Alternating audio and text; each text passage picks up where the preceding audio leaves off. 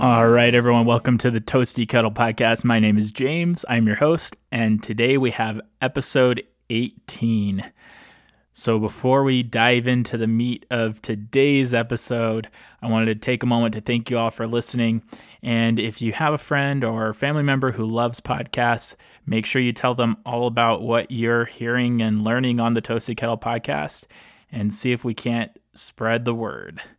I really appreciate all of you that do that and that do share the show with other people that they know. It really does help, and it's much appreciated. So thank you very much. Now, for today's episode, we're coming off a 2-week break. I had some work trips I had to take, and I am back with you now for this week's episode. And we're going to be talking with Chad. He is a co-owner of the Palace Diner in Biddeford, Maine. And it's a great discussion on what diner culture actually means. Now, the Palace Diner, that just happens to be Maine's oldest operating restaurant.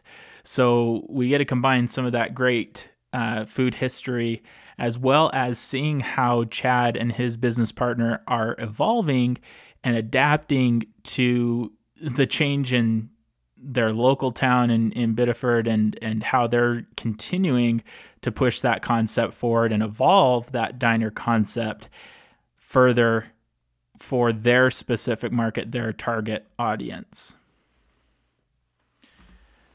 So it's a great discussion, super fascinating, and we'll get to it. Let's go ahead and dive right in. I'll have you start by introducing yourself. Yeah, my name is Chad Conley. I'm the co-owner of the Palace Diner in Biddeford, Maine. So tell me a little bit about the Palace Diner and how it got its start.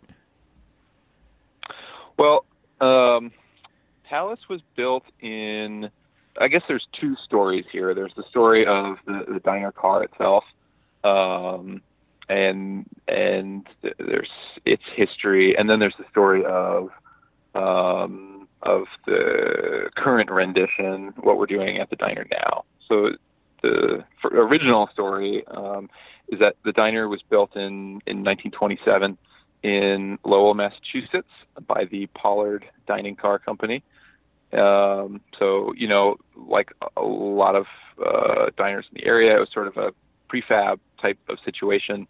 Pollard wasn't a big company. You know, I think the Worcester company was like the big one that you still see a lot of Worcester diner cars all over the place. And Pollard didn't really build that many. And we're the only, I think there's two still functioning in the country now. And we're the only one that sort of still retains some of its original character.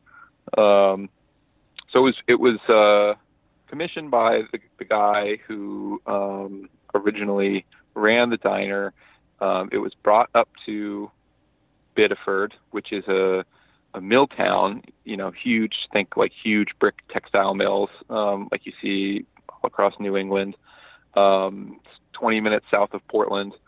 It was brought there to, feed the mill community. It was originally open 24 hours a day, and their busiest times of day, as I understand it, were the shift change times. And it was, you know, a place where someone could come in and get a cheap, hearty meal and be out the door in 5 or 10 minutes. It sounds like in its early decades, it did really well. And then the story parallels the story of the town and of, you know, manufacturing and textile mills, especially that type of industry in the Northeast. And, you know, slowly the diner wasn't open 24 hours a day, wasn't open 7 days a week. It wasn't serving the same sort of quality food to the same sort of clientele. And it sort of turned into a more generic greasy spoon type place. So that's sort of the little bit about the beginnings and the middle of the diner itself. And then when we came along in 2013, the most recent owners before us had owned it for a few years, and they're a local family who sort of took it on as a family project. One of the sons was really interested in running a diner, and they thought it would be nice to give it some, much needed renovating, especially in the kitchen, and spark some new life into the food. After a few years, they realized, they just weren't restaurant people. It was demanding a little too much from them, so they put it on the market. And me and my business partner came along, and we had never run a restaurant before, but we were looking to open our first. We weren't thinking diner at all, but we saw this as a great opportunity to sort of get ourselves established without a major investment, and started renting that fall, and opened up in the spring of 2014. Okay, well, that's great. So I think that kind of follows the spirit of how these diners were intentioned originally, right? It was a prefab place, allowed people to get established without a lot of overhead, allowed them to get into the industry without having to commit to a massive brick and mortar building. Yeah, I think so. I think it also, we sort of, another way that it parallels that original intent is that, we recognize the town is changing. It's coming out of like a lot of Northeast mill towns and like urban areas all over the country and world right now. The town is on an upward trajectory economically. It's doing well. It's seeing a lot of positive changes. It's seeing a lot of like young professionals moving in. So there's this energy that hasn't existed in the last like couple generations in town right now. And we were a little anxious about sort of bringing what we thought this food could be. We have like 3 Michelin star background and fine dining background. We didn't want to do that food, but we wanted to make it more elevated, and we wanted to bring attention to detail and level of quality that doesn't typically exist in a diner to this space. And we were nervous about it because we felt like people would, locals would maybe be a little uncomfortable with our approach. It's a little bit more expensive. But then, something that I've come to feel pretty strongly about is that the diner just needs to reflect the population of the town. It needs to be a gathering place for who the people are that are the people who are making the town run on a daily basis, whether or not those are textile mill workers or not. And right now it's not. It's somebody different. The profile of that person is very different. And so I think what we're doing is in the same spirit of what the original founders of the diner did in that sense as well, if that makes any sense. Yeah, I actually really love that idea, that take on diner culture. And that's kind of what you see when you look at diners that have opened up around the country. Obviously, they stretch back to the early 1900s, and yeah, I think that's spot on. They definitely reflect the population that they serve, and you see that with like in Detroit with a lot of the Coney dog stands and restaurants around the Ford factory and the auto factories, mm-hmm. where it was a quick place that people, in between shifts or on a break could hop in and out really fast to get a really quick bite. And that's kind of what served that local population. And so, yeah, that's really mm-hmm. cool. I really like that take on that. Definitely. Yeah. And it helps, inevitably for any business that's just starting, there is a process of customers coming in with expectations about what you're doing, and then those expectations not being met because they are thinking that you're going to do something else. So in the beginning, it is hard because you have a lot of people who grew up in town who, their parents or grandparents worked in the mills, and they came to Palace Diner as a kid when it was something different. And now they're getting older, and they come in and they see this younger crowd with tattoos, and the music's a little bit louder, and the prices are a little bit higher, and it feels a little foreign almost, even though it's still just a restaurant serving American diner food. The energy behind it is a little different. And so I think in the beginning that was hard for us to see that some types of people didn't like what we were doing. But over time, as our customer base has grown and we've become an institution in town again, I've seen that it is, I think, a good approach for the business and also for the town as well, for us to sort of stick to our guns and make sure we're doing it the way that we really feel is the best approach for the town. Yeah, I interviewed Frank's Diner in Kenosha, Wisconsin, and they had a very different approach where it was, we're going to keep doing things the exact same. Some minor updates and tweaks to the menu to keep it current, but in large part, you can still get the same classics. And when I think about diners, I think about those classic scenes from movies, right? Like with Marty McFly in Back to the Future, that 50s diner feel and vibe. How have you been able to maintain that classic diner nostalgia with what you're doing today? Well, in some ways it's been easy because we have this really fun space, and the best thing that we could do as the operators who have inherited this space, this diner car, is to just not touch it. We try not to apply our own like aesthetic sense to the diner car at all. It's not an original 1927 diner space. You can tell when you walk in, like, oh, people like this material feels like it's from the 50s, and this material feels like it's from the 30s or 40s, and this feels like it's from the 80s. It is sort of a mashup of decisions that people have made over the years, but it comes together in a way that feels right. And we felt like it was important that we sort of don't touch it, or we continue along in that spirit. When it comes time for us to replace something essential, we do it in a way that makes sense for today, and we move on, just like the previous operators have done. But it looks really beautiful the way it is right now. So when it comes to the interior and the visual experience people have when they walk in, that felt really easy. Music is a big cue for people. I think that we put together a playlist that makes sense and that makes people feel like the experience clicks with their expectations in the way that you're talking about, while not being, I think when you talk about this Marty McFly scene, or this sort of like, there's like a very like sort of bubblegummy, like very like early Elvis type of thing that people think of, like a very innocent American feeling, and we have a little bit of that, but we inject a little bit of edge and some extra energy, and we pull in music from a few different decades rather than sticking to that,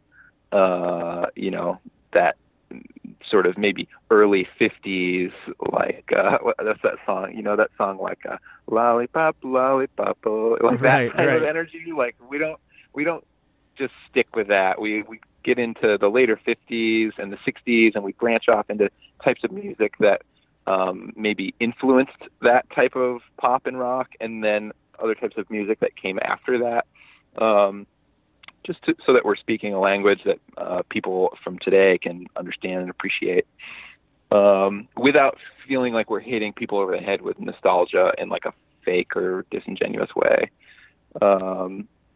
Another thing we do that is sort of hard to explain unless you've eaten at Palace is that our food, even though it's prepared by, highly skilled chefs and people who have that experience in fine dining, it really is, it's just classic diner food. If you look at the menu, it's like tuna melt, corned beef hash, stack of pancakes, French toast, like 2 eggs, potatoes and toast, cheeseburger.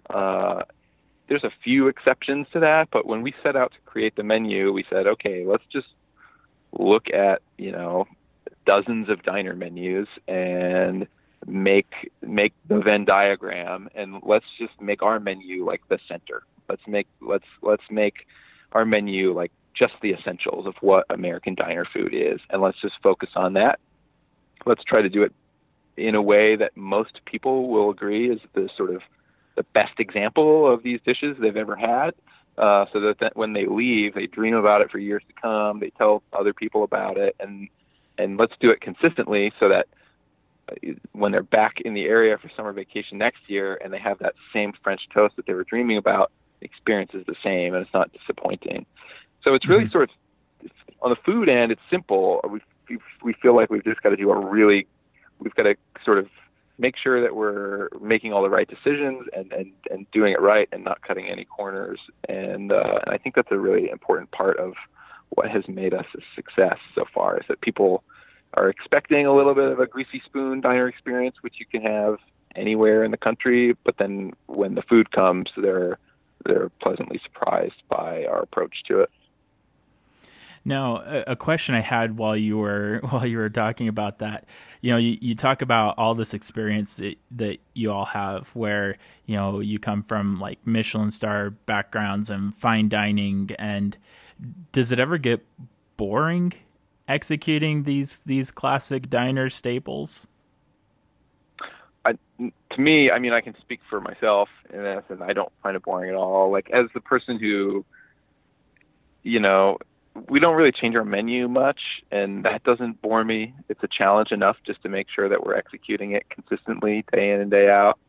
And then the cooking of it is so, I've been cooking in that kitchen the same food for 5 years now, and I don't cook nearly as much as I used to, but it's just really fun. It's fun. Like, as a cook, it's fun food to cook, and it is fun when, like, that sort of like short order, fast paced style of cooking is pretty different and less complex in a lot of ways than this sort of fine dining approach, but in a way that just makes it more sort of relaxing and fun. It's like really great to get in the zone and have a busy Saturday morning, and this is food you're really familiar with as a cook, and I really enjoy it. And that we are so well received, and that people keep coming back all the time, that we're a busy restaurant, that doesn't make me, it means I'm not feeling motivated to make like big creative changes, because what people enjoy there is that we don't do that we just stick to the basics. Right. So with a restaurant that's been open for so long, and now you're relatively new owners to the Palace Diner, are there any? And we're the sixth operators since it opened. Okay. Has it been continuously operating that whole time, or have there been gaps where it's been closed and waiting for the next people to take over?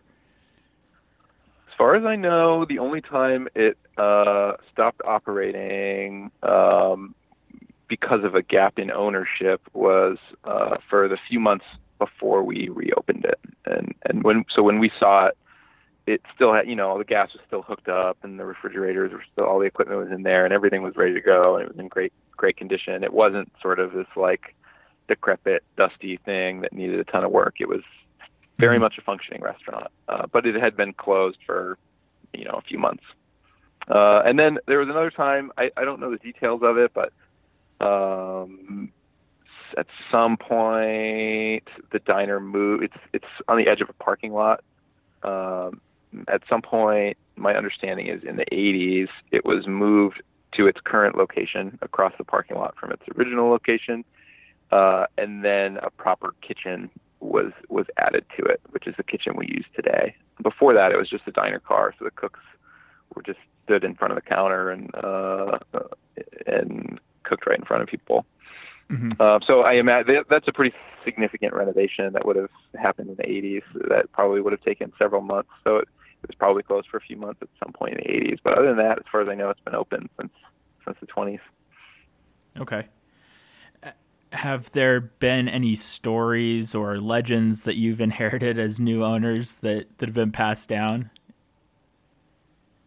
Well, we get, because something is nice that it's been in the same spot for so long, is that people will come in and,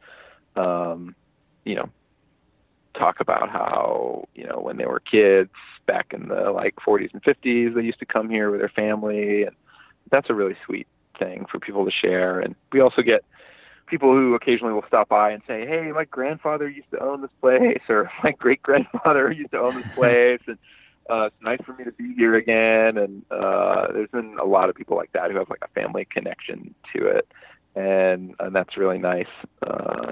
It's just nice to have a piece of history like that other people feel. You feel like you've got a community of people that you didn't even ask for that are like rooting you on a little bit, which is great. Yeah. So what motivated you guys to take over the Palace Diner, and what would you say has been the best part of that adventure for you guys? Well, we were originally looking to open a dive bar in Portland, and after a few months of searching around and not really finding the right space, not really finding a potential project that fit our very meager budget, we decided to branch out and look in the communities around Portland to see what the real estate situation was like there. Still with this sort of dive bar idea in mind. And weirdly enough, we had like established our LLC, and we had decided that our business name would be Palace. So Palace LLC was our corporate name without coming across Palace Diner at all. So like we were on this path to open Palace, a dive bar, and a few months in, we go down to Biddeford, and within, an afternoon, we made more progress in Biddeford than we had made in months in Portland.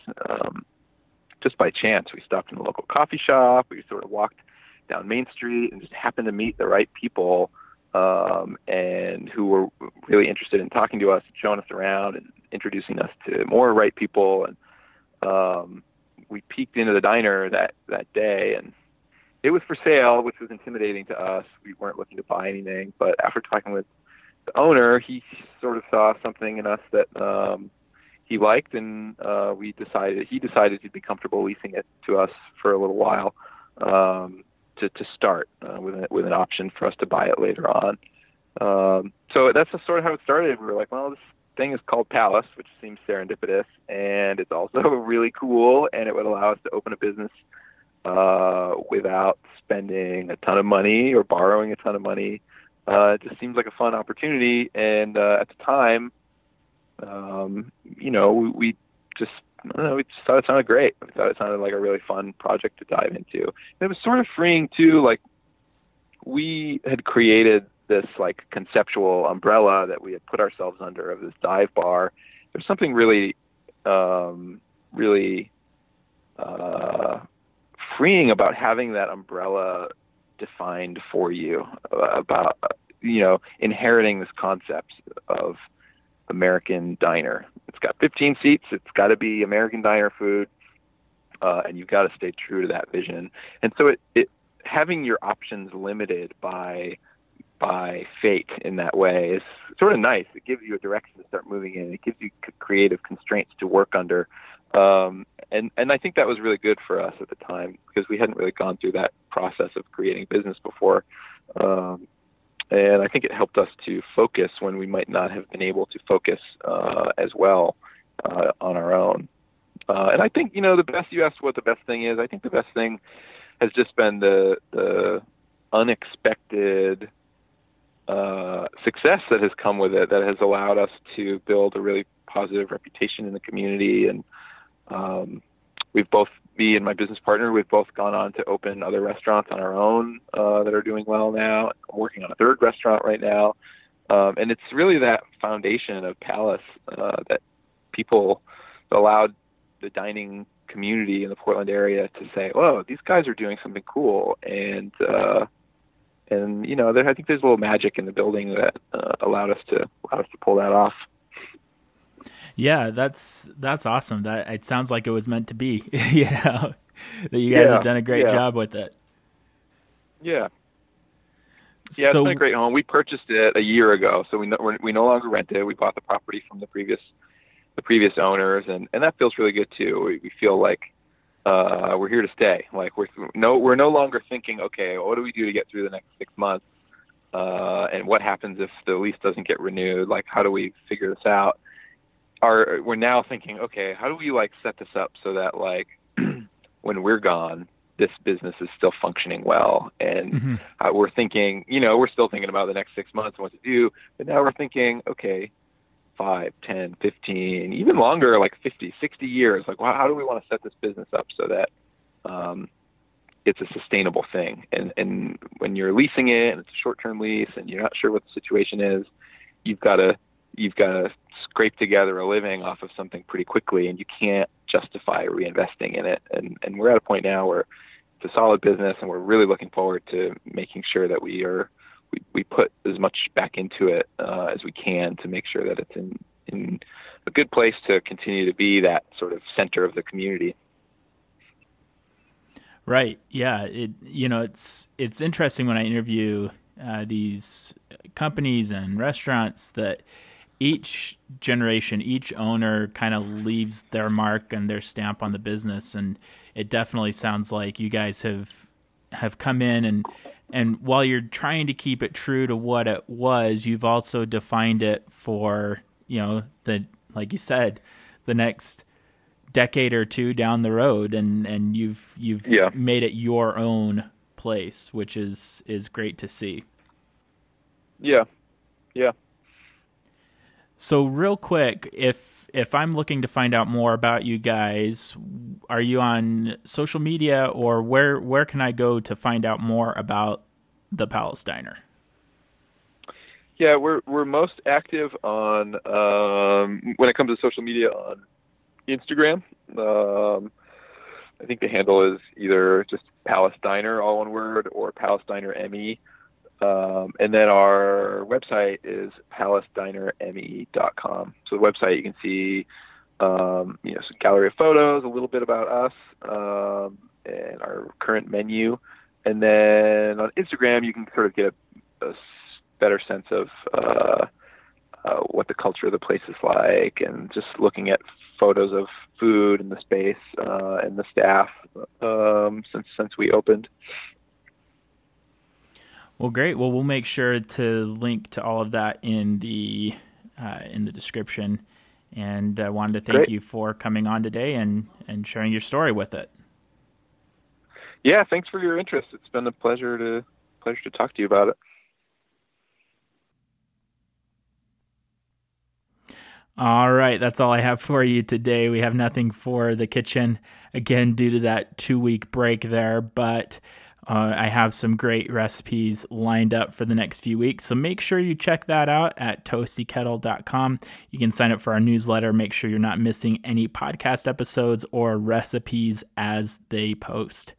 Thanks again for listening to the Toasty Kettle podcast, and enjoyed having you with us for today's show. Hopefully you learned something about diner culture. One thing that really stands out to me as I do these interviews is that you have all of these different owners throughout the generations through these different food companies and restaurants, and they all seem to have their own unique stamp on the business. And it's been really interesting to hear Chad's take on this, in that as the town has changed and as the population has changed and as the working force has changed from, factory and mill workers to now more of that urban, young professional population, they've been able to adapt their menu and their concept to stay true to the diner roots while continuing to serve their new clientele that are taking over a lot of American towns in today's America. So again, interesting conversation. Absolutely grateful for Chad for coming on the show, and thank you for listening. Until next week.